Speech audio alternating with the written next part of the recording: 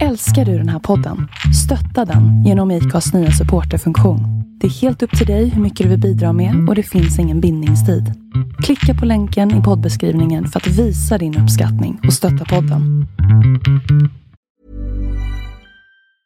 This Mother's Day, celebrate the extraordinary women in your life with a heartfelt gift from Blue Nile. Whether it's for your mom, a mother figure, or yourself as a mom, find that perfect piece to express your love and appreciation.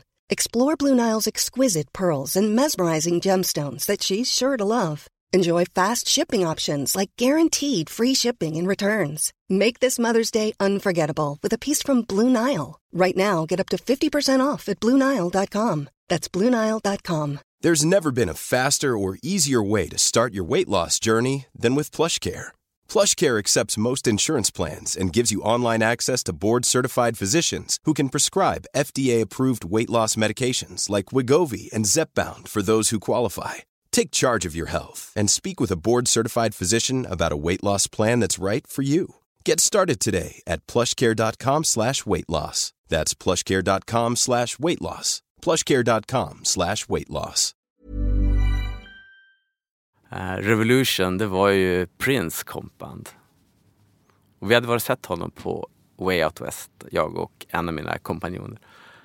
Och tänkte ut, ATR, vi är cyklisternas kompband. Vi ska se till att folk kan cykla år ut, år in på schyssta cyklar som de har varit med och designat själva. De har bra service. Liksom, vi är i deras ringhörna.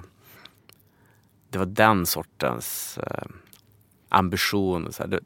Jag kunde verkligen ta på den grejen. Och att bygga upp det rummet, den scenen, ATR, den butiken. Det var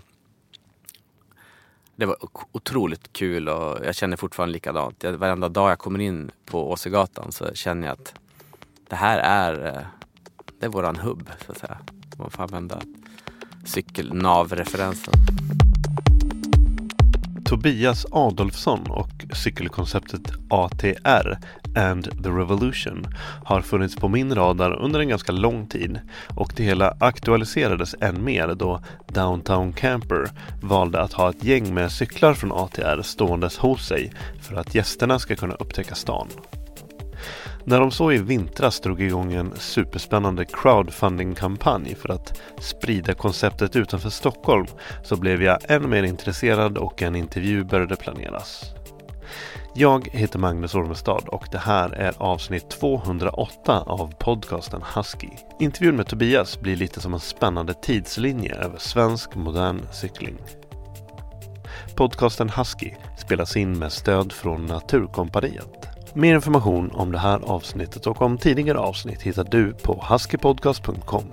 Missa inte heller den nya Facebookgruppen Podcasten Husky, lyssningar och upplevelser där ni kan komma med feedback på avsnitt, på podden och kanske tipsa och inspirera varandra. Husky finns även på Facebook och Instagram. Bra.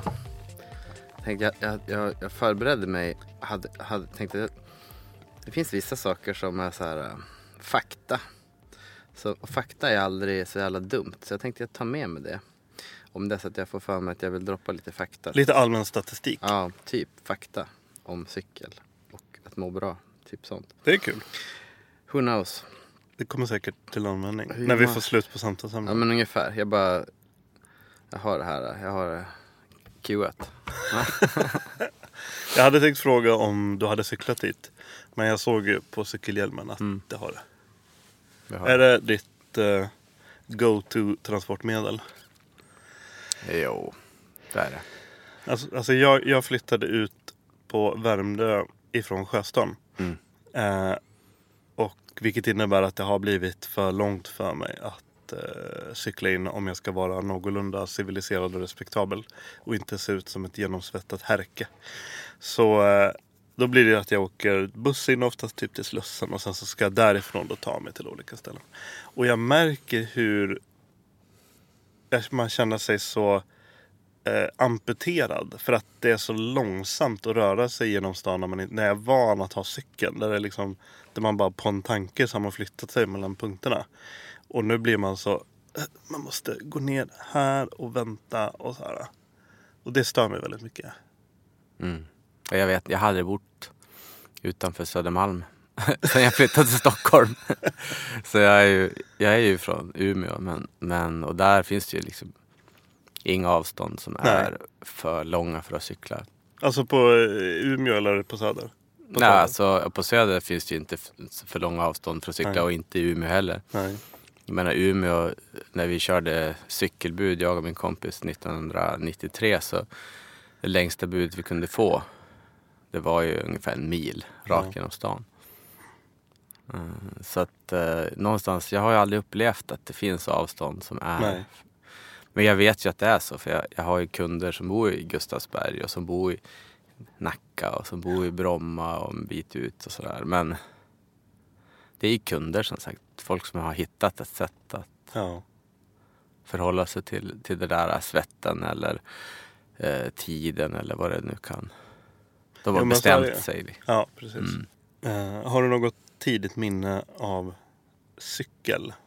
En cykel eller cykling eller någonting cykelrelaterat från din barndom eller uppväxt?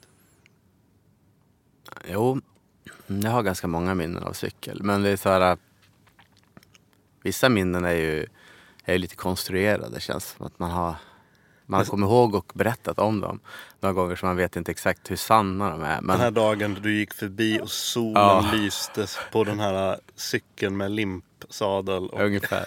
Nej, men jag kommer ihåg när jag fick min första cykel med limpsadel. Det var en silver metallic Helkama 3-växlad. Den var helt fantastisk. Jag tror den hade 26 tums däck, lite ballongig. Och... Nej, den var helt fantastisk. Men jag kommer också ihåg min första cykel, som var en orange 16 tums Crescent med grå däck. Som jag kraschade in i ett staket precis när jag hade lärt mig cykla.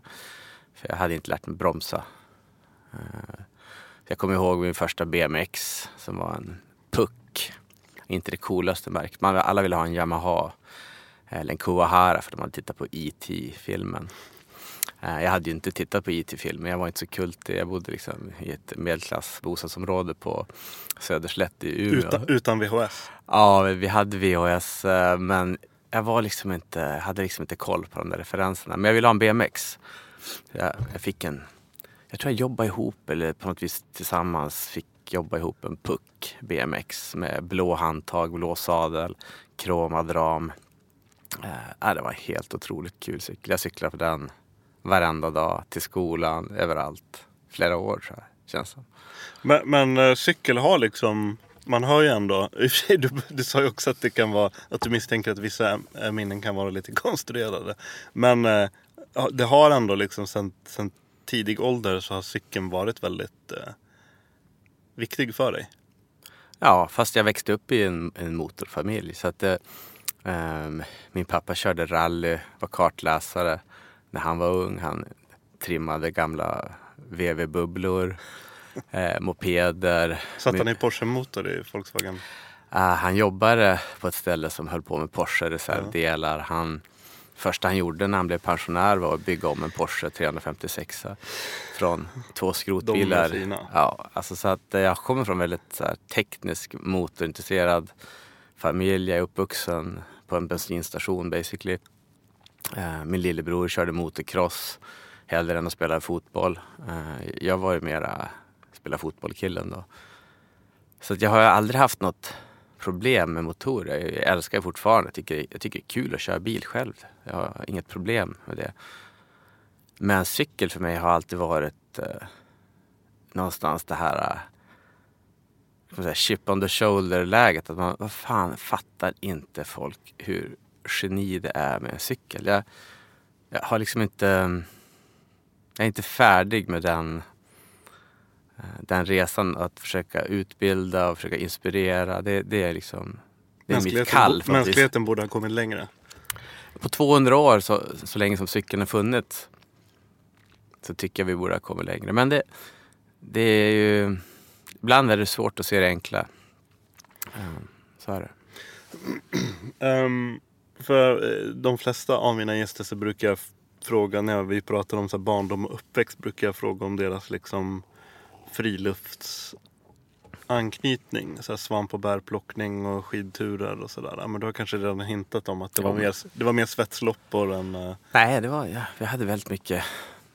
Jag hade ganska mycket friluftsliv i familjen, just att vi var i fjällen.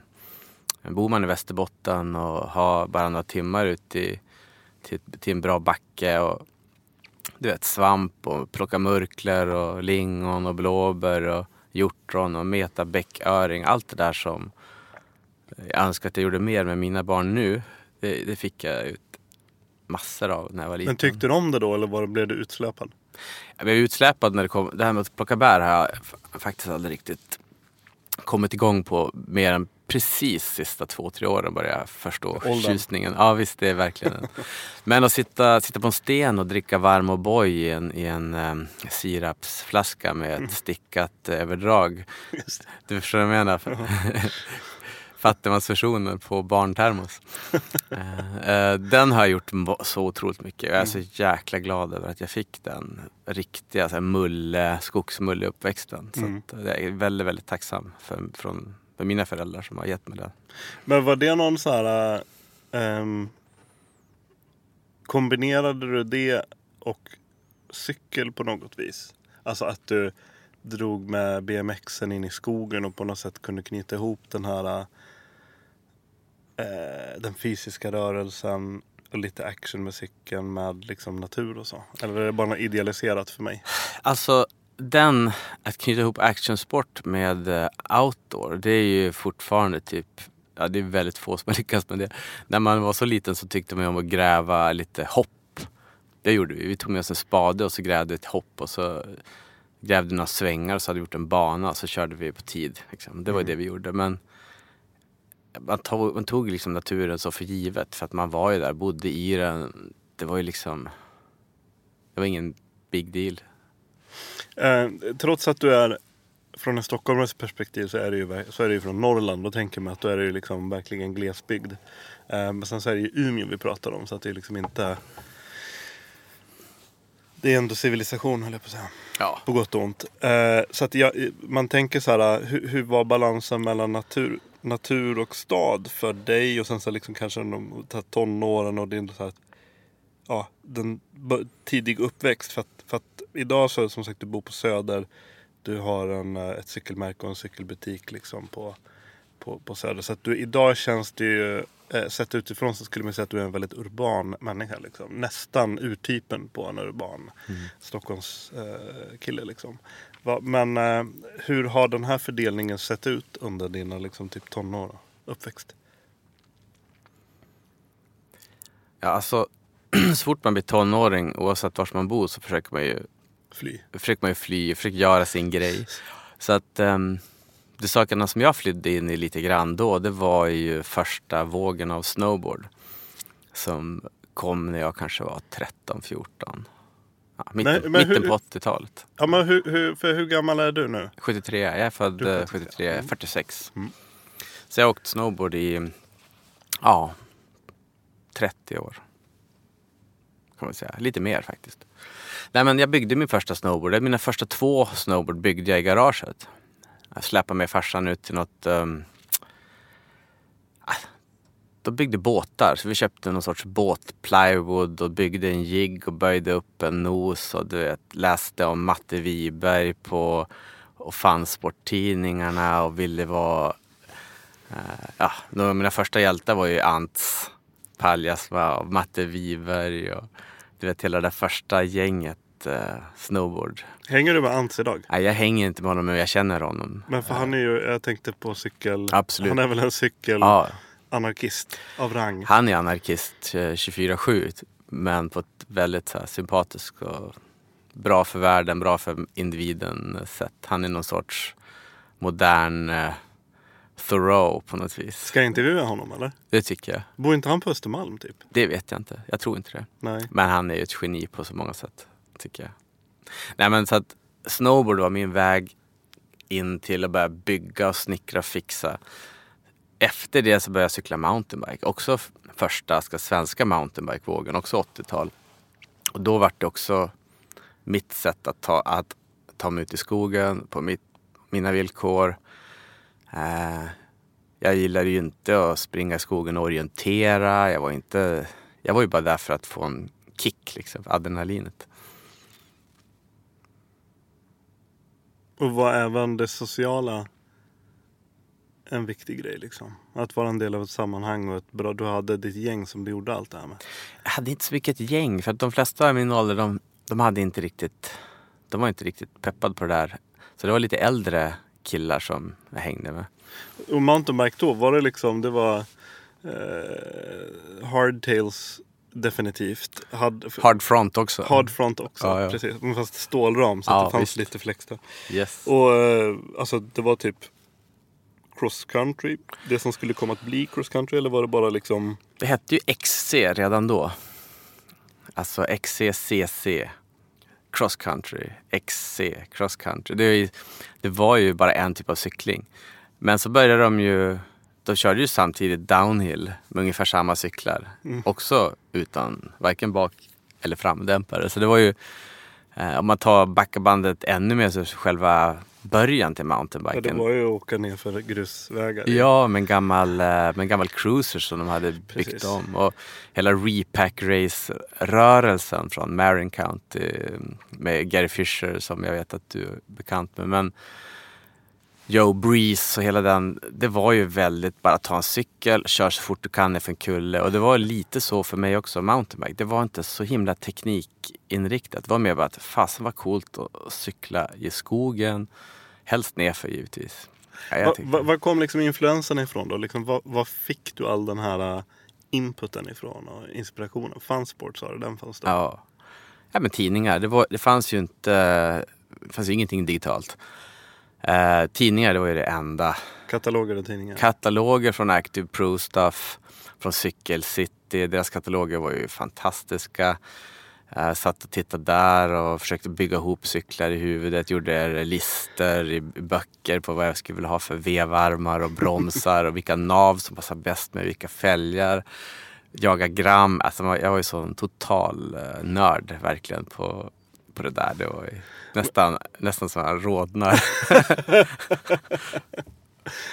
Men någonstans så började du väl, antar jag, karva ut någon slags, men det här vill jag göra med mitt liv, eller det här vill jag göra när jag blir stor, eller det här läget när man ska börja liksom staka ut någon slags kurs för sig själv med, kanske när man närmar sig studenten och efter studenten och där åren. Vad hände där då för dig? Ja, alltså det är ju väldigt roligt att du tänker så, ungefär som att man hade en plan. Jag märker nu, eftersom att jag har en son som är 19 som tar studenten nu. Och jag tänker mig själv när jag var 19, exakt samma tid. Då satt jag och planerade att vi skulle starta vårt första företag. Jag och min kompis Olof. Ett cykelbudföretag i Umeå. Cykelbud fanns ju liksom inte. Och i Umeå, det var ju bara ren idioti, tyckte de flesta. Men det funkar jättebra. Och vi hade otroligt kul och det var superlärorikt. Men jag fick som en så här, du vet, bug. Så entreprenörsbug. Så jag kunde liksom inte släppa det. Så att det ena ledde till det andra. Det var en cykelbutik och skateboardbutik. Och det blev lite distribution. Jag köpte och sålde till andra cykelbutiker. Saker som jag gillade.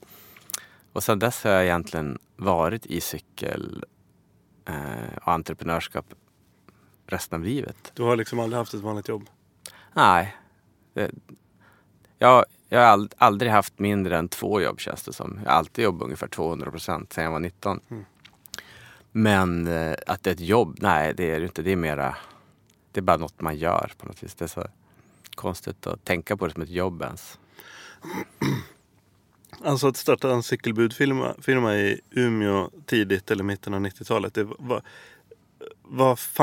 Fanns det i Stockholm då? Fanns Gröna budet i Stockholm? Ja, vi åkte till Gröna budet. Träffade en snubbe där som drev Gröna budet och han var... Han amerikan. Han var ganska trevlig, men när vi frågade lite mer ingående om han kunde ge oss något tips för hur vi skulle driva cykelbudet och vad vi skulle tänka på, så han ungefär: well, killar, Gröna budet, vi kommer att finnas över hela Sverige, så jag kan inte komma här och berätta för er hur ni ska göra. Så tack och hej då. Sedermera fick han näringsförbud i Sverige, kan jag säga. Kanske han fick alltså, men han var skittrevlig så länge han täckte att vi skulle köpa Timbuktu-väskor och powerbars som var fullständigt oätbara på den tiden. Då var han råpeppad, men så fort han fattade att vi faktiskt försökte lära oss någonting, då tyckte han att vi kunde brinna. Det var ju min första arbetsgivare i Stockholm. Asså, härligt. Hade du han som chef alltså? By proxy så att säga. Han dök väl upp ibland och... The honcho. Ja men precis, han dök väl upp ibland på kontoret som var på Ringvägen då, bara någon gång och liksom spelade lite Allan. Han var inte direkt involverad i den dagliga driften om man säger så. Nej, men jag bara fick en första smak för hur liten människan är och hur jag fick så Stockholmsförakt ganska tidigt. Alltså de där jävla stockholmarna, de kan ju ta sin skit och hålla till där. Vi skiter i vad de gör. Vi gör det här i Umeå. Ni är mesar som kör runt i plusgrader hela året. Vi har -20 i en månad. Håll käften, tyckte vi. Och ungefär så. Och cykelbudet i Umeå finns fortfarande. Det är liksom de grundarna som du sa. Samma företag. Måste kännas skönt. Den killen som jobbade med mig, han slutade bara för 1,5 år sedan. Så att någonstans det finns någonting där uppe. Precis. Men så influenserna kom lite ifrån Stockholm och ifrån USA då, antar jag. Ja, alltså jag är också ganska oklar på var vi fick referenserna från. Vi var mer bara så här, cykelbud. Det är väl logiskt. Fan, ska vi köra bil i stan för? Och så körde vi på den ungefär. Det var en väldigt grundanalys faktiskt. Det var bara... Men det funkar? Ja, det funkade faktiskt jättebra. Väldigt fort. Vi fick ju kämpa givetvis, men jag har bara härliga minnen. För det där ledde väl till att du fick något pris, eller ni fick något? Ja, vi fick lite olika små så här, ung företagsamhet. Och... Du blev medialt uppmärksammad? Ja, absolut. Det skrevs i tidningarna. De tyckte vi var gulliga och tokiga. Men alltså, det var ju... Man kommer långt på att vara gullig och tokig. Ja, men det tycker jag. Det är med all rätt alltså. Alltså vad ville du... Alltså för det liksom, det känns som du hade liksom, du bar inom dig hela det här paketet med liksom vad cykling var för dig. Det var väldigt mycket. Det var liksom att du känner fortfarande att folk inte riktigt full har fattat vad cykling är liksom. Men din vision av vad cykling var då på 90-talet liksom. Du startade cykelbutik, du hade den här cykelbudfirman liksom. Var befann sig, jag vet inte knappt vad jag vill fråga själv, men om man säger var befann sig svensk cykling då? Och vad ville du liksom vad ville du tillföra liksom? För du kom in med, du fick agentur för en del tunga märken och sådär. Liksom vilka bitar tycker du saknades, eller vad man ska säga? Ja, men jag tror att just det där med vad det var som saknades, det var nog den approachen som det styrde mig väldigt mycket, att jag i det fallet tyckte att de som sålde just mountainbike 1995 eller 94 i Umeå och på ganska många ställen i Sverige gjorde inte ett så bra jobb. De sålde för billiga, för dåliga cyklar till vanligt folk. De ansträngde sig inte att hjälpa dem och serva dem. Eller butikerna hade liksom bara lust att kränga. De hade liksom inget lust att utbilda. De hade ingen lust att engagera sig och göra cykeltävlingar och sponsra åkare. Och, du vet, så här, det var ju väldigt mycket mountainbike-tävlingen kom igång och det var downhill och det var parallellslalom. Förstår du? Det var väldigt nytt och coolt, men det var butikerna som var gamla sportaffärer. Eller jag tänkte säga, det var väl mest typ teamsport och inte sport som stod och sålde. Ja, men så här, sport och fiske, sport och surf, sport och gräsklippare. Det var ju så här, Tegs cykel och motor sålde mountainbikes. Men de hade ju ingen koppling till kulturen. Så att jag kände mig som en kulturbärare mer än en cykelförsäljare. Och jag tror att hela mitt liv i cykel har varit Jag har alltid känt mig som en kulturbärare mer än att jag känner mig som en cyklist eller du vet aktivist eller du vet så här. Jag är nog mera den där lite mittemellan politiken och prylen. Alltså du vill visa mer än skriva folk på näsan och så här, vara lite så här lite uppkäftig, så vill du bara på något sätt öppna upp dörrarna och kunna bjuda in. Men titta, det här finns också och det här är liksom, eller? Ja, vi anordnade ju tävlingar uppe i Umeå och vi körde på vintern så parallellslalom i backen, skidbacken mitt i stan. Vi anordnade små mini-downhill tävlingar i Lycksele och Umeå och du vet. Vi höll på hela tiden, vi byggde ett större nätverk av människor som blev peppade och som än idag är väldigt mycket cykelkultur. Alltså de har verkligen fört den grejen vidare fast de kanske var 12 år då. Så att vi byggde någonting där. Det var väldigt mycket en scen och det var inte absolut inte bara jag utan det var ju väldigt många människor. Och det här gjorde du då samtidigt som du hade cykelbutiken och budfirman och du hade agentur för var det Kona bra? Var du först med Kona i Sverige eller? Nej, det var inte. De hade en agentur eller en distributör som det hette på den tiden. Men sen så tänkte Kona då som alla stora internationella varumärken. De var ganska tidiga med att förstå att distribution för dem skulle inte funka på det sättet. Så de tog den själv och så tänkte de vi anställer en säljare eller en agent. Och det var så de kom i kontakt med mig för att vi sålde mest Kona av alla butiker i hela Sverige uppe i Umeå. Och då tänkte de att det där är förmodligen något fel i statistiken. Det kan liksom inte stämma att det där lilla stället där uppe kan sälja så mycket. Men så var det och då tyckte de att ja, men rimligtvis så borde du kunna sälja till andra butiker också om du testar. Då gjorde jag det. Och så fick jag även jobba i Norge och Danmark och Finland och till slut så hade jag hela Skandinavien. Ja. Det måste vara ett roligt märke att jobba med, eller? Fantastiskt. Jag älskar fortfarande Kona och allt det de gör och står för. Och fantastiskt företag. Ägs och drivs fortfarande av de 2 gubbarna som grundade det mitten på 80-talet. Ganska skön, entreprenöriell, punkig grupp människor som aldrig egentligen känt sig som en del av branschen. De har kört sin grej och de gör det jättebra fortfarande.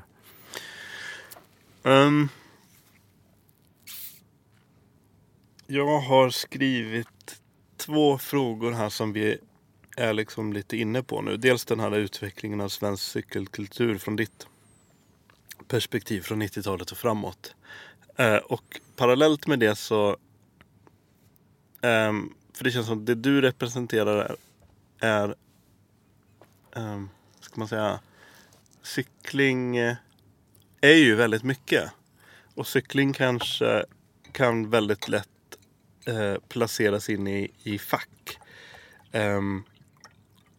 Alltså cykling som träning och prestation, som Lykra och tävlingar och Vätternrundan och allting sånt. Men sen så finns ju även då cykling som livsstil liksom. Och det känns som du har verkligen levt i det här gränslandet väldigt mycket. Stämmer det? Ja. Jo, men om man säger cykel som livsstil, det är ju också någonting som, det finns ju inte en livsstil där. Eftersom cykeln har utvecklats, om du bara tar att cykla i stan. På den tiden när jag bodde i Umeå, då körde jag runt på en mountainbike för att sköta buderna. Det finns fortfarande cykelbud här i Stockholm som kör på en mountainbike för att ta sig. Alla snubbar som du ser på Foodora på Biltema mountainbikes, alltså det funkar hur bra som helst. Jag menar, stadscyklingen har utvecklats till allt, vet, från elcyklarna till single speed, till cyklar med en växel och 40. Det är en sån enorm bredd på utbudet och nischerna. Men livsstilen cykel, så här, den urbana livsstilen cykel, det är den som jag är mest närmast nu. Jag menar, jag cyklar mountainbike i skogen väldigt ofta. Och det är inte den... Det är någonting jag gör för jag tycker det är kul. Jag lever inte den 24/7. Men urban cykellivsstil, den lever jag ju basically hela året. Hela tiden. Och det betyder egentligen att man tänker att cykeln är liksom lösningen på väldigt mycket av de stora samhällsproblem och klimatproblem som vi har. Och det blir ju mer och mer politiskt ju mer man benar det där. Eller så kan man säga att det blir mer och mer av ett mänskligt problem att leva i städerna. Det är inte ens politik. Det handlar liksom om hur vi ska andas. Liksom att folk inte ska dö i förtid för att luften är för dålig. Men det är också så här, om du tittar på trängseln, du åker säkert förbi den här kön med bilar varenda morgon och skakar på huvudet på något vis och tänker, vad är det vi håller på med? Varför måste vi försöka packa in så mycket bilar i den här staden? Det är inte kul, inte ens för de som kör bilen. Och då, hur bryter man den livsstilen som kommer ur bilåkandet? Hur bryter man den till att bli någonting annat? Det är det som vi på ATR jobbar väldigt mycket med och försöka hjälpa till. Och men det där tankesättet då, när började det komma in i din världsbild? Liksom? För att jag misstänker att det var inte riktigt sådana tankar du hade i början av dina år som entreprenör och så. Alltså när det här mer missionerandet, och då pratar jag missionerande som världsförbättrande också då. För missionär har det ju bevisligen varit sedan tidigare år. Det här med att sprida glädje på tävlingar och sånt. Men om man tänker sig att missionerandet är en effekt av att man gör någonting som man tror på och att man gärna vill dela med sig av någonting som man har fattat. Det är ju extremt störigt med missionärer generellt som håller på att snacka om saker som man inte bryr sig om. Jag menar, folk kan missionera 1000 olika saker till mig och jag lyssnar inte, men vissa saker är man mottaglig för. Och så att jag försöker att kanske inte missionera så hårt, men vi försöker hjälpa människor i vardagen att ta det här steget från att sitta på tunnelbana, buss eller sitta i en bil i onödan och cykla. Kanske till och med göra hela sin familj biloberoende eller delvis. Jag menar, jag har jättemånga vänner och kunder från absolut min närmaste kontaktnät och kundnät som har gjort det. Och deras berättelser om det är ju inget annat än fantastiska och positiva. Det är sånt som du bärs fram av? Ja, den sortens bekräftelse gör ju att vi fortsätter och försöker vara ännu tydligare och vara ännu bättre på att lösa de problem som uppstår när man väljer att sälja bilen och ska använda cykeln. Eller bara en sån sak som att välja att cykla 1,5 mil till jobbet varje morgon. Hur gör man det för att det ska vara kul? Inte bara känna som att jag gör det här för att jag lovade på nyårsafton att jag ska göra det. Ja. Det måste vara roligt. Om det inte är kul då, eller om det inte funkar rent med svett, du vet, regn, allt det där. Men jag tänker också att slutmålet om man vill så att säga sprida cykelns gospel är väl, antar jag också, att när man når det stadiet att man cyklar som en omedveten handling. Ja, absolut. Att det är så här, ja, nu är jag på punkt A och nu ska jag ta mig till punkt B. Nu ska jag ta cykeln. När man inte längre behöver vara där, utan det är så här, ja, men jag kommer cykla dit för att det är det bästa, det smidigaste, det snabbaste, det mest flexibla liksom. Ja, men det är det bästa när folk säger, vadå, det är väl ingen grej. Vadå cykelkultur? Vadå cykel som livsstil? Jag förstår inte vad du snackar om. Jag cyklar. Det är så jag önskar att folk skulle tänka. Ungefär så som de tänker när de tar bilen till jobbet fast de har 5 kilometer. Och att om de visste att de skulle cykla den här 5 kilometrarna på 12 minuter på cykel och få 5 år längre liv på grund av det statistiskt sett. Om de visste det, då är det som att då kanske det skulle vara lättare för. Men det är så många som är omedvetna om status quo som vi har. Defaulten med tunnelbana, stillasittande, bil.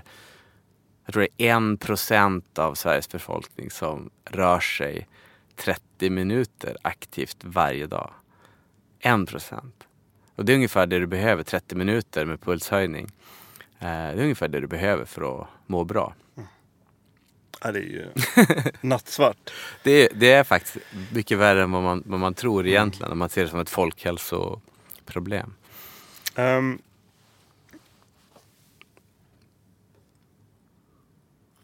Det här känns ju som att det här kommer inte jag vilja släppa. Men vi knuffar lite på det. Kör på. För att om jag ska försöka förhålla mig till någon slags tidslinje här. Yes. Tobias tidslinje. För att, Yes. till slut så hamnade du i Stockholm. Var det motvilligt? Nej, absolut inte motvilligt. Det var bara det att min fru fick jobb. Och vi var ganska heta på det här pucken med att skaffa barn och gifta oss och sådär. Så att när jag var 27, då hade jag redan en 1-åring. Och hon hade fått sitt första jobb i Stockholm. Och vi flyttade bara sådär. Och jag sålde bort mina små företag där uppe. Eller gav bort kan man kanske säga. Flyttade ner och det var en kompis som sa åt mig. Jag kom faktiskt inte ihåg vem. Han sa bara att men Tobias, du ska nog bo på Södermalm. Du passar på Södermalm, Tobias. Ja, okej. Ja, sagt och gjort. Vi hyrde en 2. Och sen så har vi blivit kvar. Så att nu älskar jag ju att bo i Stockholm. Och Vilket år hamnade du här? 2001. Post IT-kraschen. Ja, den gick mig ganska obemärkt förbi. Ja. Var det naturligt att det var cyklingen som skulle bli ditt nya värv i din nya hemstad? Jag jobbade ju som agent för Kona då. Och det gjorde jag till 2004. Och sen då tog jag ett break och testade lite andra saker. Men jag graviterade liksom mot cykel. Ritade lite egna cykelmodeller som jag ville testa. Producerade 300 stycken av en vit cruiser som jag kallade Son. Gick ju bra där, det var ju roligt. Och så beställde jag 300 till och så 300 till. Och... Man ser dem där ibland. Ja, de lever. Ja, men jag har alltid varit sugen, eller liksom jag har alltid gillat den. Det känns som det har varit någon slags urban BMX för vuxna. Som, den ser väldigt kul ut liksom. Ja, jag trivdes jättebra med den och jag är väldigt glad att jag gjorde den. Jag lärde mig extremt mycket på den. Det var ju min första egna design att producera i fjärran land och det var ju både extremt jobbigt men också superkul. Och det var ju därför, på grund av det, som jag hamnade i ATR och det vi gör nu, att jag vågade ta det steget. Vad har varit mest jobbigt och obehagligt med hela entreprenörsbiten, företagandet? Var i har du de största svagheterna och rädslorna? Alltså att vara entreprenör, oavsett vilken bransch du håller på med, att vara så här självanställd då, så att säga. Det är att du har ju liksom inget skyddsnät. Du går ju på slak lina stort sett. Dag ut och dag in. Och sen, beroende på hur bra man lyckas, så kan du under vissa perioder uppfatta att du har en sorts trygghet. Och andra perioder som där du inte har någon trygghet kan du ändå lura dig själv med att det är på rätt väg. Så det handlar ju ganska mycket om att ljuga för sig själv för att inte bli tokig. Alltså. För att det är extremt ansträngande och det är så mycket fallgropar. Och just när vi jobbar med import, när jag jobbade med första importer och där tullen fick för sig att straffdebitera mig för 5 år tillbaka. Och det dimper ner en faktura på 175 000 plus moms. Det är så här mardröms. Ja, om man bara har en omsättning på 900 000 så då är det egentligen spiken i kistan. Så att man måste liksom lära sig förhålla sig till det där ständiga oron på något bra sätt. Ja, och alltså, det där kan jag ju verkligen känna igen mig i. Och då är jag ju oändligt glad och tacksam över att jag driver ett företag som inte är beroende av lager och råvaror och import. Ja, det ska du vara. Du ska vara tacksam att din intellektuella kraft räcker för att försörja dig. Man kan inte belägga min tanke med strafftull än. Nej, det kommer säkert. Det kommer säkert, precis. Men vad spännande. Men du har aldrig liksom varit på väg bort ifrån det här. Fuck this, nu tar jag anställning.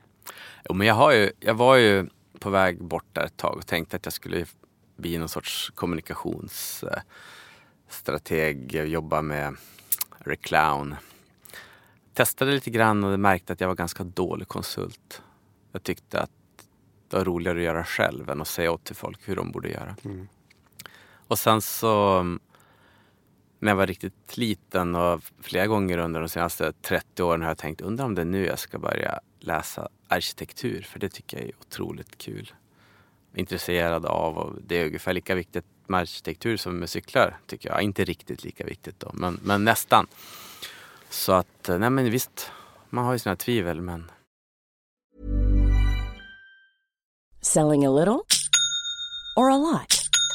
Shopify helps you do your thing however you cha-ching. Shopify is the global commerce platform that helps you sell at every stage of your business. From the launch your online shop stage to the first real-life store stage, all the way to the did we just hit a million orders stage.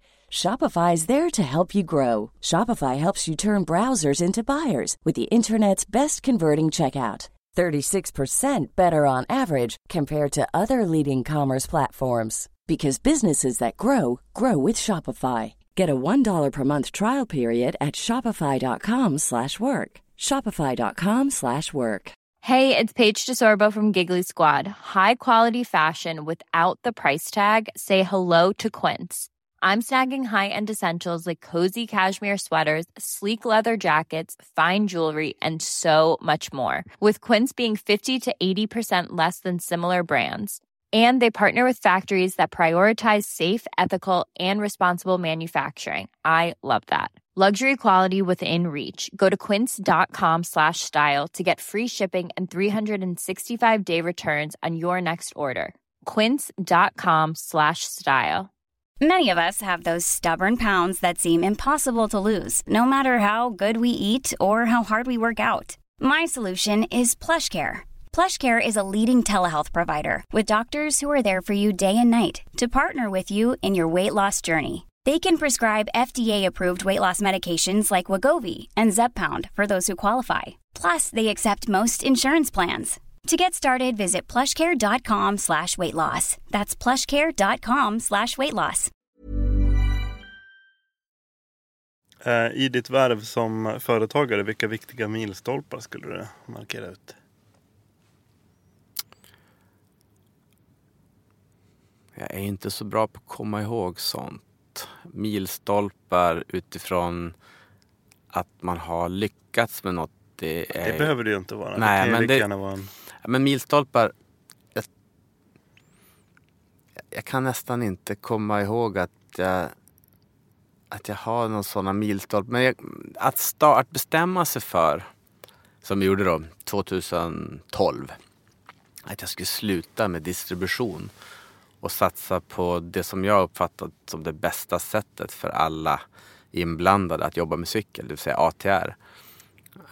Det är den största milstolpen, tror jag, i mitt liv. För det är någonstans där jag bestämde mig för att nu ska jag göra det här rätt. Nu ska vi se till att konsumenterna får köpa cykel på det sätt som passar dem. Nu ska vi se till att vi som cykelbutik faktiskt kan leva på att sälja cykel, som nästan inga cykelbutiker, inte i Sverige i alla fall, kan. Så det var den största, ska jag säga. Men varenda gång, alltså, jag har 3 barn och att jag är otroligt glad att jag har en familj som funkar och har genomlevt de här åren. Att jag fortfarande har samma fru. Det är ju härligt. Låt mig gissa att hon har ett vanligt jobb. Hon har ett vanligt jobb. Hon jobbar på kommun, brukar jag säga. Men det gör hon inte, men vi skojar hemma. Men det är viktigt att man har förståelse hemma om man är entreprenör. Jag tror att det är nästan omöjligt annars. Den här grytan då, som blev ATR and the Revolution. Det känns ju som att det tog ju en ganska många års livserfarenhet och företagserfarenhet och driv och passion och kärlek och la ner i den här stora grytan. Vilka var de stora ingredienserna? Liksom, vad var best practice? Vilka saker hade du liksom tröttnat på? Vilka tankesätt hade du tröttnat på? Vad saknades? Och vad var så bra att du liksom ville fortsätta och bära det med dig? Nej, men det var nog ganska exakt så jag kände. Ungefär som du formulerar, att det var någonstans när man har jobbat då så många år och tänker att nu har man lärt sig en massa saker. Då vill jag omsätta det i praktiken. Och då det som var absolut viktigast för mig, det var hur ska vi få mer människor att tycka att cykelkultur och att cykeln som livsstil är ett alternativ. Det var det första. Det var inte att jag ville göra cykel till vardags, att det skulle vara fashion. Det var inte det. Det var mer att det ska kännas lite mer attraktivt. Hur gör jag så att du på festen, när du står och snackar med dina gamla polare eller någon annan helt okänd person, att du pratar om att du säger, men jag cyklar rätt mycket. Att man kanske pratar om sig själv som cyklist eller pratar om de sakerna istället för att stå och jiddra om vad man har köpt för SUV och vilket extra paket du beställde till den eller vilken lägenhet och kvadratmeterpriset, vilken soffgrupp som du har köpt för något. Ja, du vet, alla de där sakerna som jag absolut tyckte kändes tråkigt. Och då hamnade jag i ATR som vi döpte det till And the Revolution för att det var flera olika anledningar, men det handlar väldigt mycket om att se oss själva som cyklisternas kompband. Revolution, det var ju Prince kompband. Och vi hade varit sett honom på Way Out West, jag och en av mina kompanjoner. Och tänkte ut, ATR, vi är cyklisternas kompband. Vi ska se till att folk kan cykla år ut, år in på schyssta cyklar som de har varit med och designat själva. De har bra service. Liksom, vi är i deras ringhörna. Det var den sortens ambition. Så här, jag kunde verkligen ta på den grejen. Och att bygga upp det rummet, den scenen, ATR, den butiken, det var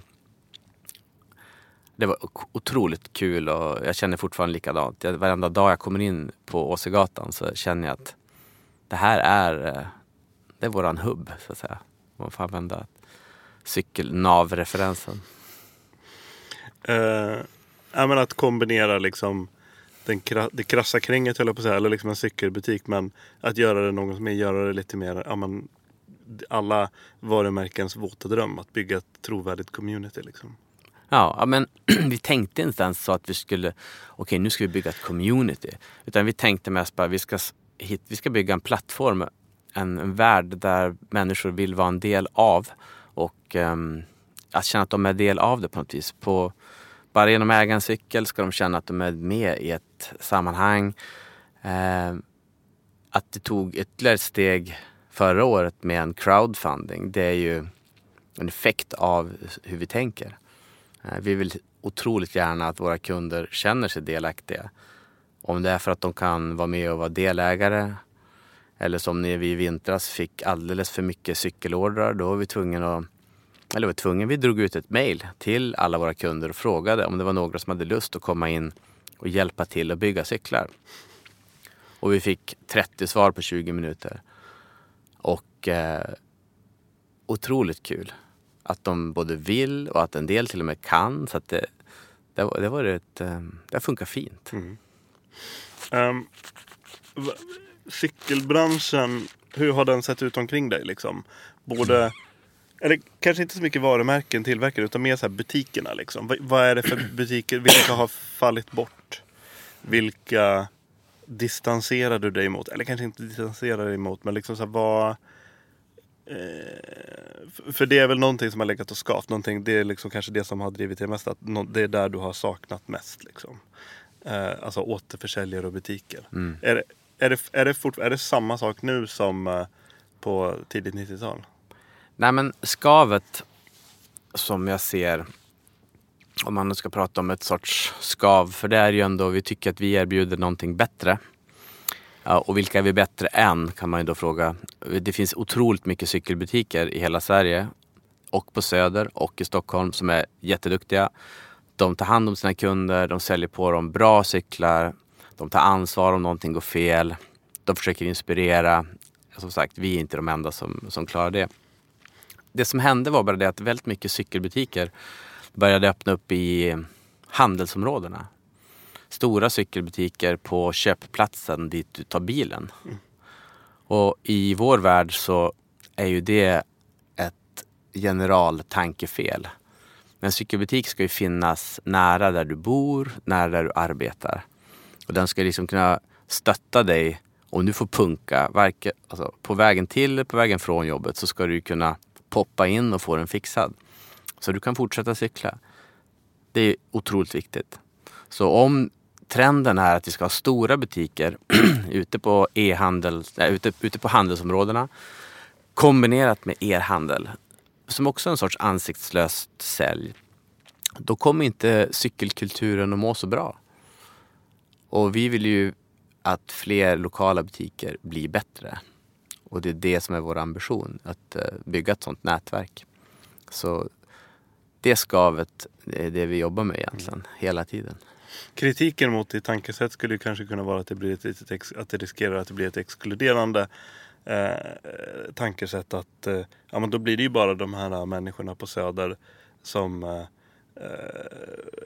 bor nära jobb och liksom aldrig lämnar Söder, aldrig rör sig mer än typ 3-4 kilometer. Och utanför tullarna så då blir det liksom, ja men ni får väl ha era subbar liksom.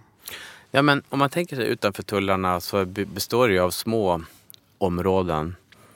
Vi kan ta Årsta, vi kan säga Hägersten, Fruängen, för att ta söderförorterna, Farsta.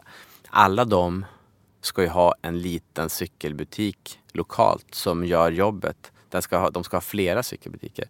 De ska inte, det som händer då, det är att de små cykelbutikerna då inte orkar med när det ligger en handelsplats 1 kilometer bort som säljer cyklar alltid på rea, basically. Cykeln på köpet. Cykel på köpet.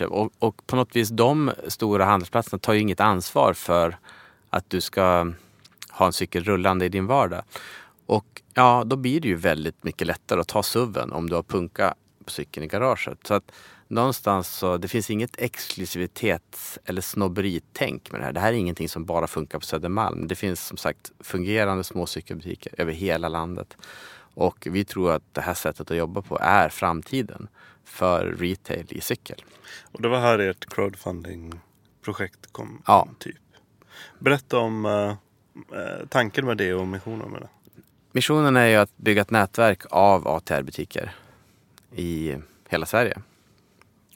Jag menar, vi har ingen ambition att vi ska äga de här butikerna. Vi vill ju att det ska vara ett nätverk, drivas av entreprenörer lokalt, peppade, entusiastiska, lokala hjältar. Men vi har byggt upp ett logistiksystem, vi har en plattform, vi har designat ett sorts Lego som funkar. Byggsatser om man kallar det för det. Så att vi vill ju sprida det här systemet ut från Södermalm. Och därför så har vi varit tvungna att ta hjälp för att ha råd att köpa in grejer och bygga allt runt omkring. Hur ser det ut idag? Vad är statusen på?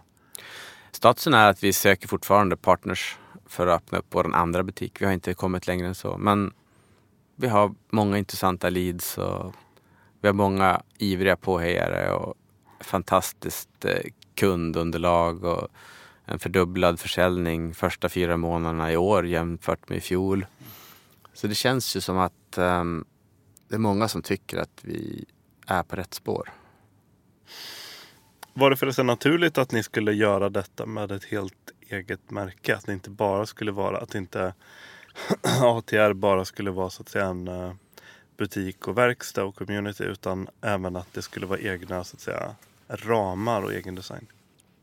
Det kommer ju ur affärsmodellen och man kan säga att ett av problemen inom cykel, eller egentligen inom retail överhuvudtaget, om vi ska prata om hur det är att driva butik.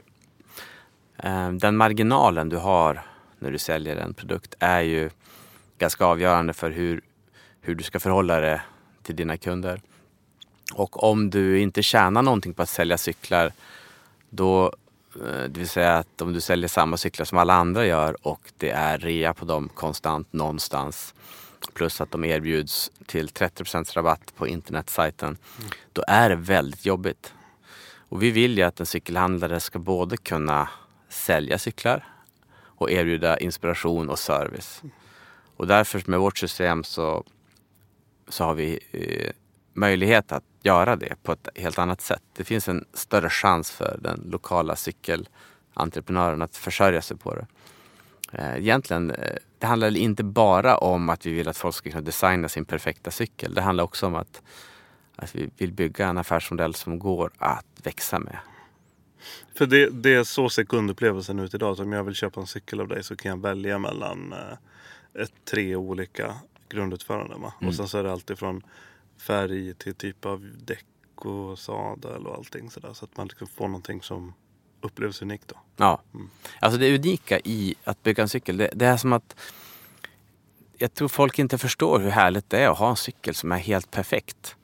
Där du sitter perfekt, som du, när du går ut och tittar på den varje morgon så blir du liksom glad.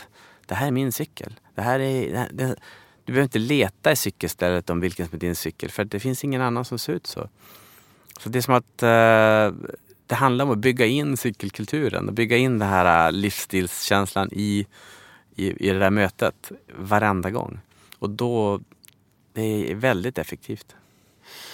Din målgrupp då? Alltså skulle jag vrida upp fördomstänket till max, så skulle jag ju tänka mig att din målgrupp är den väntade.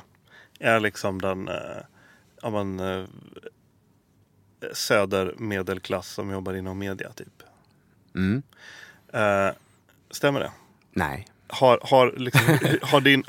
din målgrupp, har er målgrupp förändrats och breddats, och hur ser du på att liksom den här balansen mellan att nå de redan frälsta och den stora utmaningen att liksom vinna dem som du vill vinna också liksom? Utmaningen när man bygger cyklar som vi är ju att det är väldigt lätt att vi puttar bort människor som inte kan så mycket om cykel. Så det är vår absolut största vår absolut största mission är ju att få människor som går förbi utanför och vågar komma in, ställa dumma frågor och kanske gå iväg med en cykel. Så det är det vi jobbar hårdast med dagligen. Och vi är väldigt medvetna om det. Men som sagt, idag kommer vi att leverera ut en cykel till en 70-plussare och en 60-plussare. Jag menar, de har hittat dit via vänner och via svärsöner. Du vet, det finns så många kontaktytor att om man pratar om vilken vår målgrupp är, så är det lättare att beskriva utifrån vad är det för jobb den här cykeln ska göra? Vad har jag för förväntningar? Är min enda förväntning att köpa en så billig cykel som möjligt för att köra 2 kilometer per dag? Då tycker jag blocket är fantastiskt. Är min målsättning att köra 7-8 kilometer eller en mil varje dag och verkligen njuta året runt, då vill jag jättegärna att de kommer till oss så vi får berätta hur man gör. Men i slutändan så är det, vi har ju ingen åldersavgränsning, förutom att vi inte gör barncyklar då, men vi har väldigt spridning från 13 till, tror jag, nästan 80 år i vår kundgrupp.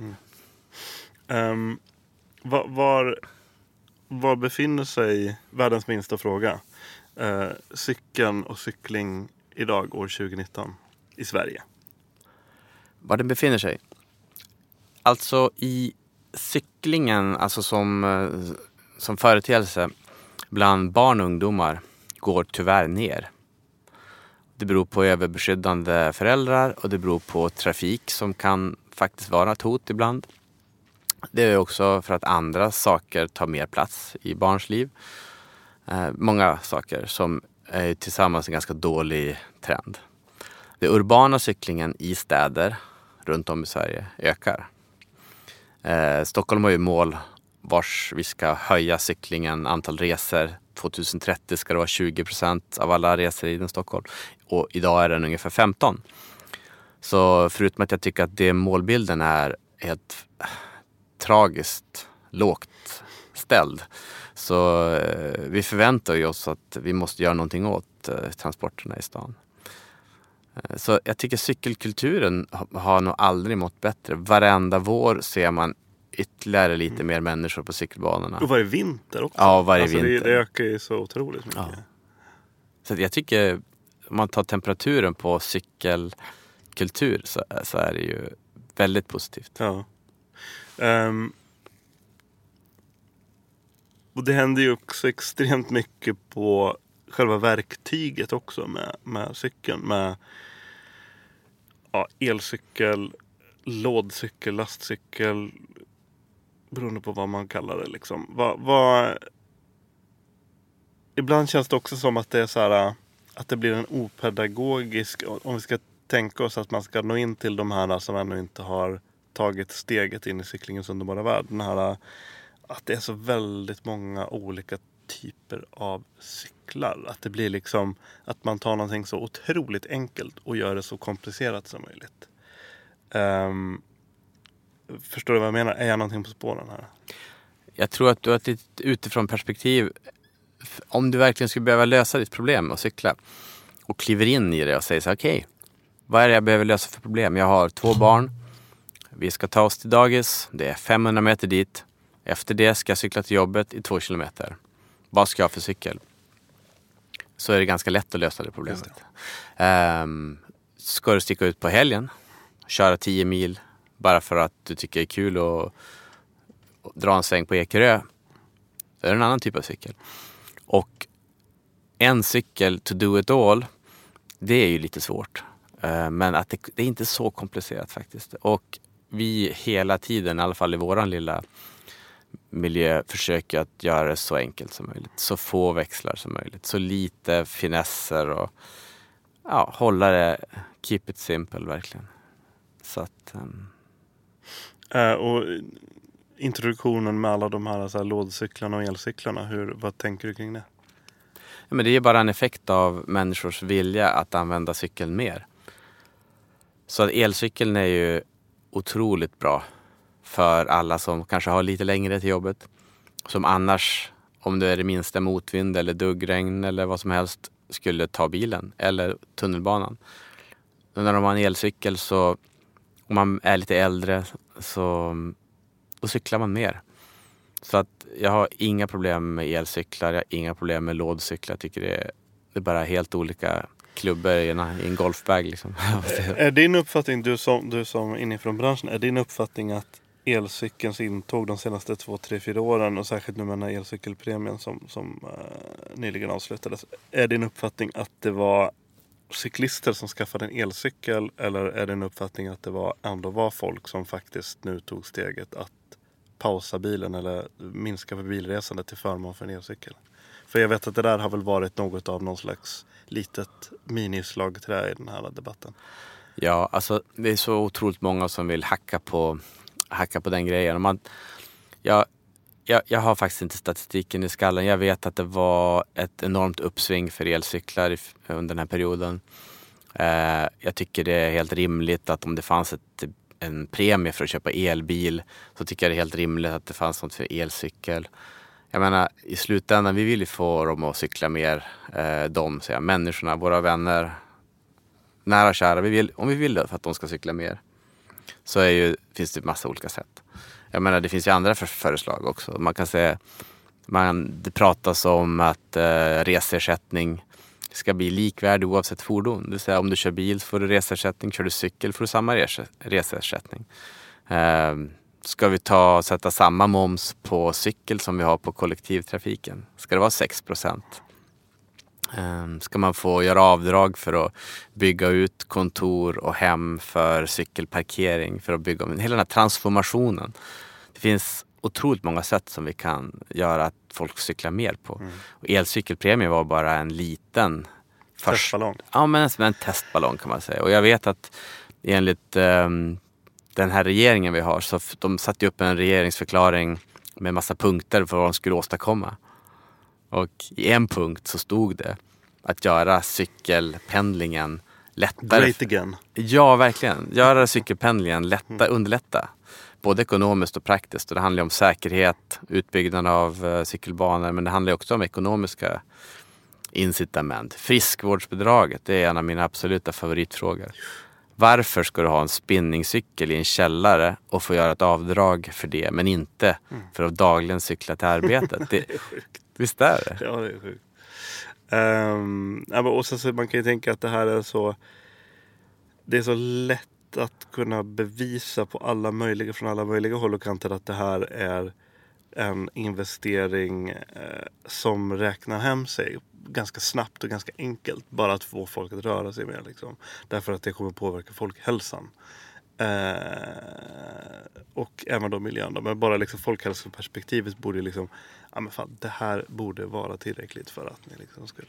Det finns inget sätt att räkna på som gör att det finns ingen infrastrukturinvestering som betalar sig tillbaka så lätt som att satsa på cykel. Det finns oerhört mycket beräkningar på vad det kostar att bygga bilvägar och vad man får för nytta av det. Vad det kostar att bygga cykelvägar och vad du får för nytta. Och så väger du in alla aspekter för hälsan. Jag menar, så mycket hälsosammare människor är som får röra på sig. Jag säger inte att alla ska cykla. Att gå är också helt rimligt. Jag tycker trenden... Jag får ganska många av mina kompisar, de älskar ju att få de förväntar sig att jag ska hata på det här med scooters, de här elskotrarna som är på gator och torg. Och det är ju, de finns ju bara där för att det finns ett problem. För att människor måste kunna transportera sig i stan på ett effektivt sätt. Men tyvärr så bygger ju det här på en trend att vi inte gillar att röra på oss. Och att vi tror att det kommer undan det. Vi vill vara vältränade, men vi vill inte träna. Ungefär så. Och att vi tänker att det på något vis... vi duckar för det faktum att det enda sättet att hålla sig hälsosam på är att röra på sig. Så att jag vill ju, hoppas och tror att cykeln ska ha en roll för det här. För då vi löser så många olika saker i ett och samma slag. Liksom. Och så är det så tråkigt när man ser hur alla de här åtgärderna... Fast det gäller väl i dagens polariserade samhälle, så gäller det väl det oavsett om man pratar om mjölktransport eller inrikespolitik eller utrikespolitik, så det blir en arena för liksom bashing och för hat och hårda ord liksom. Och det är ju tråkigt att se. Men bashing, om du läser lite trådar och följer det på gå in och kolla kommentarer på inlägg. Ja, så är det som att det finns ju ett... Folk har ju det här älska att hata på cyklister. Men det är det man uppfattar. Men det är inte riktigt... Det stämmer inte riktigt, för att väldigt mycket av den ökningen vi ser är ju motbevis i det här. Så de flesta människor tycker fortfarande att cykeln är väldigt bra. Så är det. Man ska inte tro att de där trollarna som du läser om, det är inte de som driver agendan, utan det gör faktiskt helt vanliga begåvade människor som har fattat att... Och det finns väldigt mycket goda motkrafter också. Alla chanser jag får så vill jag dra en lans för cyklistbloggen som gör ett fantastiskt... Jag imponeras alltid över deras... att de orkar, höll jag på att säga. Och de gör det på ett väldigt bra sätt. Opinionsbildning på ett väldigt bra sätt. Ja. De engagerar sig på ett väldigt fantastiskt. Och det finns många personer som engagerar sig och skriver och som jobbar för cyklister, för varandra och inom cykelfrämjandet. Och som jag vill skicka upp en liten flagga för, är en fantastisk organisation där som styr ihop människor som vill jobba för en bättre cykelmiljö över hela Sverige. Framförallt den urbana. Cykelfrämjandet är inte framförallt en organisation för folk som cyklar stig eller cyklar racercykel, utan det är ju vanligt folk i vardagen. Och vi har en jättefin organisation som jobbar väldigt, väldigt bra med det. Du är ju lite intressant också, eftersom du är, som jag sa tidigt, att jag upplever dig som en väldigt urban människa, liksom, bor på Söder, jobbar på Söder och så. Men samtidigt så har du rötterna i Umeå. Just den här, det är lite när man pratar om cykling och den här vardagscyklingen, så är det lite oundvikligt att inte det här stad versus landsbygd. Men det är lätt för stockholmarna att sitta och säga att man ska cykla överallt och så, men vi är ute på landet. Vi har så långt överallt och sådär. Och jag är ju själv uppvuxen då i södra Dalarna med liksom långa längre avstånd och så. Men vad har du för tankar och teorier och filosofier på att... Alltså, om vi ska ha en idé om att hela Sverige ska leva, att vi har någon idé om att det faktiskt är positivt. Det finns mycket positiva värden att bo ute i skogen eller i ett mindre samhälle. Så vi kan ju inte skuldbelägga de här människorna, eller vi kan inte straffa dem med högre skatter på bensin och sånt. Det tycker jag faktiskt inte. Jag tycker inte heller att det är rimligt att en kommun med 30 000 invånare, de ska få sitta och betala väldigt mycket högre skatt än människor som bor inne i stan. Jag menar, det är ju nationalekonomiskt effektivare för människor att bo tajt. Det är ju. Det är lättare att bedriva ekonomi om man har en stad med 2 miljoner som bor tajt. Så att det handlar väl mer om någon sorts politiskt beslut att vi får hjälpas åt. Jag menar, det landsbygden gör för Stockholm är ju väldigt sällan, det är inte så ofta som det lyfts. Jag menar, det är bara att titta på all den vattenkraft och vindkraft och alla andra värden. Allt vad våra bönder och allting gör. Det finns ett sånt otroligt värde som de står för. Som vi bara sitter här och tar för givet i städerna. Så att jag tror att om du som jag har bott lite bit från den största människobyn, så har man kanske lättare att förstå sånt. Så att det är en jättesvår fråga, men jag tycker ju definitivt att städerna ska hjälpa till att bekosta landsbygden mer. Det tycker jag. Och när jag tänker på städerna och bekosta, då tänker jag att jag menar de i städerna som har största avtrycket, de som vill att deras SUV ska få ta plats inne i stan, ska få betala mer för det. Cyklister och gångtrafikanter och de som åker kommunalt ska få dra en mindre kostnad. Eller kanske till och med bli betalade. Det kanske ska vara en omvänd trängselskatt på de som cyklar över tullarna. Varför inte?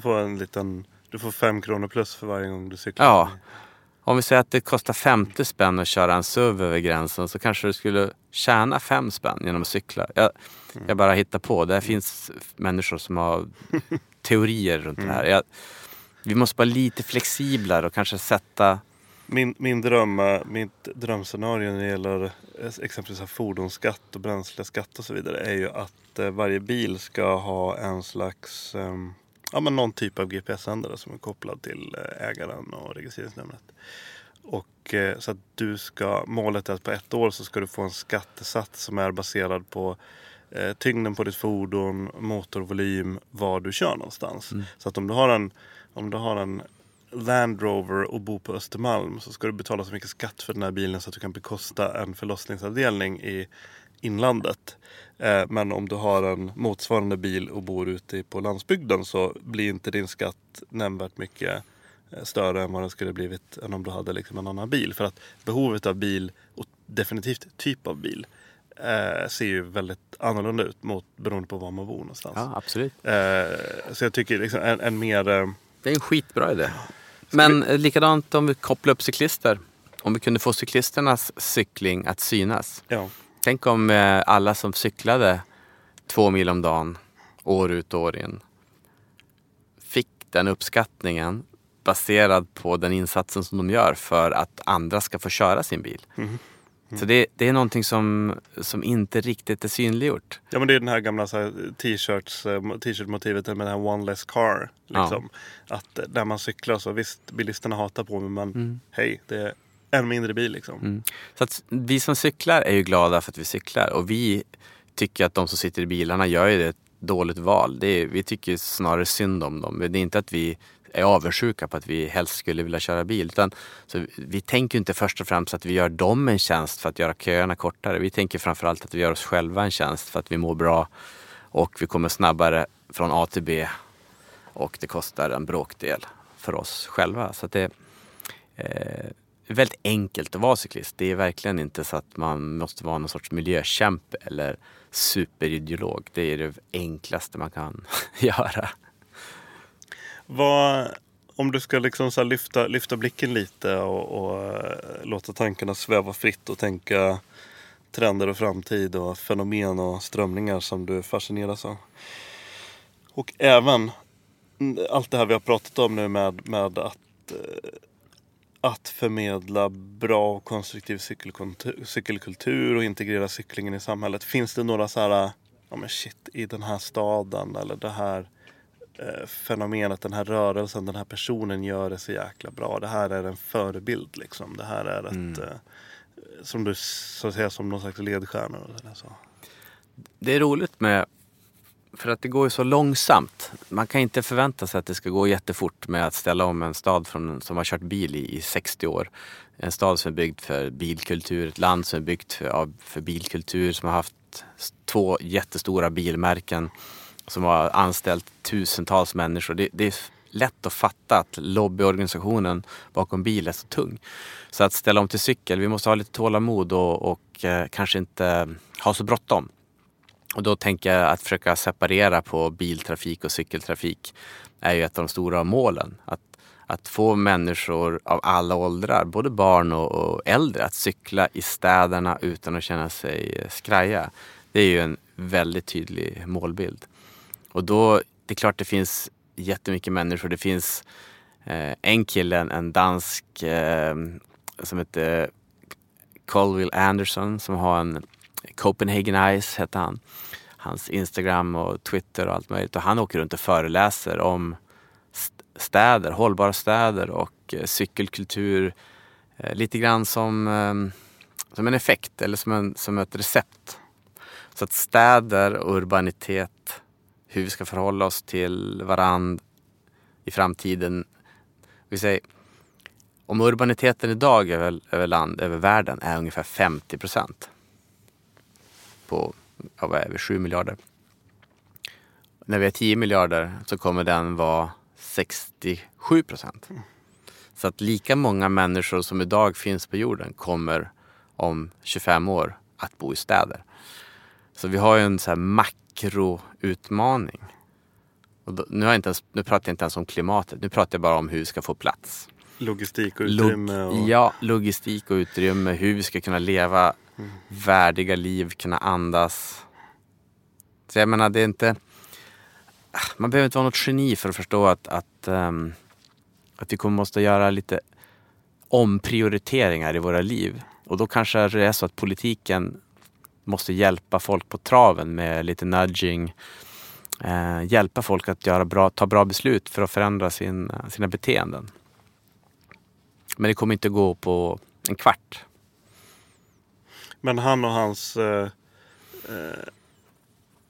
företag är enligt dig då en av dem som du tycker liksom, man kan se till som någon som driver utvecklingen positiv och konstruktiv? Ja, han är en person, en dansk som åker runt och föreläser om hur vi ska förhålla oss till varandra i en modern stad. Men våran ordförande på Cykelfrämjandet, Lars Strömgren, gör samma sak och pratar med politiker och andra personer med makt varje dag i Sverige.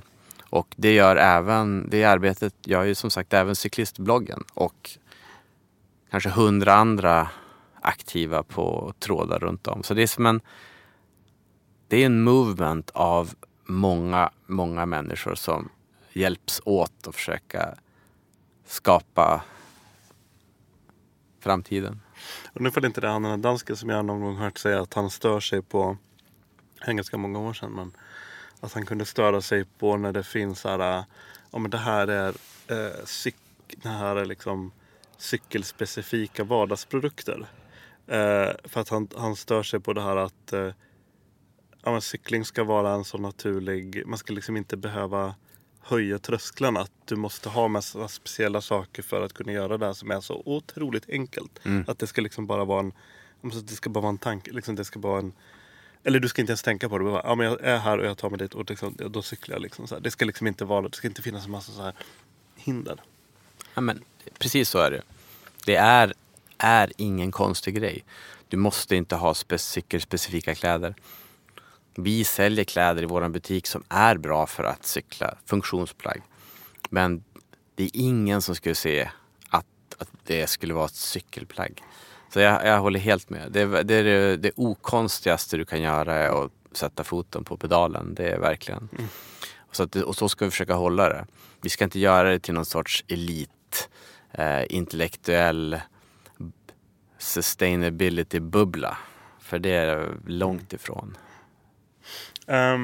Apropå Umeå förresten så tänkte jag någon slags parallell till hur cykling och veganism och att vara vegetarian, hur det har förändrats och hur snabbt det har varit, eftersom Umeå har varit med refused och straight edge-rörelsen och så vidare, att man kanske kan hoppas att eller det här blir kanske ett jättekonstigt resonemang, men som om cykling skulle vara alltså att cykling, att vara på samma sätt som att vara vegetarian idag är ingen stort politiskt statement. Det är ganska odramatiskt.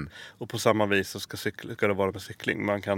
Man kan cykla utan att rösta på Miljöpartiet typ. Nej, men cykeln som subkultur, som den kanske har varit, det är ju, tycker jag, är stort sett borta. Det är ingen subkultur. Att vara vegetarian, det är ingen subkultur. Att vara vegan kanske fortfarande är lite subkultur. Och är man från Umeå så har ju liksom sett hur det har utvecklats på nära håll. Många av mina bästa vänner har varit veganer sedan 90-tal. Men jag tänker att det finns något så här positiva, så här allmänmänskliga saker som cykeln och den vegetariska har ihop. Jag är själv inte vegetarian eller vegan, men jag känner väldigt mycket för den här rörelsen av människor som de vill inte sina medmänniskor någonting ont. De vill bara att vi ska få det lite bättre. Att vi ska dra ner på dra ner på tempot. Dra ner på tempot. Kanske dra ner på hur hårt vi belastar våran omgivning. Och det sitter ju ihop väldigt mycket. Men det finns ingen riktig koppling ideologiskt, tycker inte jag. Det är mer av att vi råkar tycka att bra saker är bra. Och att bra saker förtjänar ett riktigt bra kompband. Ja, det tycker jag. Har du någonting du vill tillägga? Av din statistik som du hade förberett? Nej, jag har inte så mycket att tillägga. Jag tycker väl bara att det är intressant att det är så få som begriper än hur lätt det är att bara ta hojen till jobbet. Jag menar att på 5 kilometer, det tar inte mer än en kvart att cykla. Och att 100 000 personer i Stockholm fortfarande sätter sig i bilen och kör den här 5 kilometerna till jobbet 2019. Någonstans så skulle jag vilja se att den statistiken om 15 år eller om 10 år har halverats. Och jag tycker att vi ska ha ett mål att 50% av alla resor in i städerna går med cykel. Precis som i Köpenhamn och Amsterdam. Så här, andra städer som alla svenskar när de åker till. Bara, oj, vilken fin stad det är. Tänk om vi bara kunde... Ja, men det är så enkelt. Vi kan. Det är bara att välja. Nu biter vi ihop. Och man behöver kanske inte... Ja, du behöver inte cykla 5 dagar i veckan. Man börjar med att cykla 2 dagar i veckan. 3 dagar. Och sen eller en. Och sen så tar vi det därifrån. Yeah. Men tack så jättemycket för att du tog dig tid. Tack. Lycka till med kompandet. Podcasten Husky finns även på Instagram och på Facebook. Husky spelas in med stöd från Naturkompaniet. Musiken görs av Joel Mull.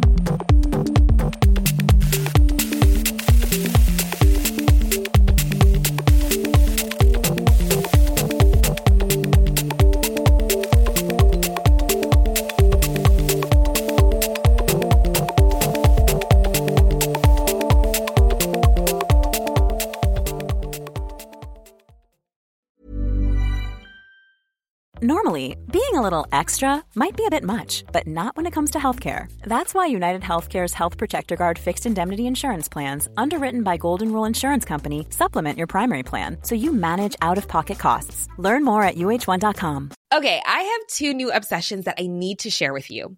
Impress No Glue Press-On Manis and Impress Press-On Falsies Lashes. Trust me, these are getting ready game changers. Both require no glue, so there is no damage to your natural nails and lashes, no mess, and no annoying dry times. Just one step and you're done. Boom. Instant glam. Visit impressbeauty.com/presson and use code PRESSON25 at checkout for 25% off Impress Manicure and Press-On Falsies.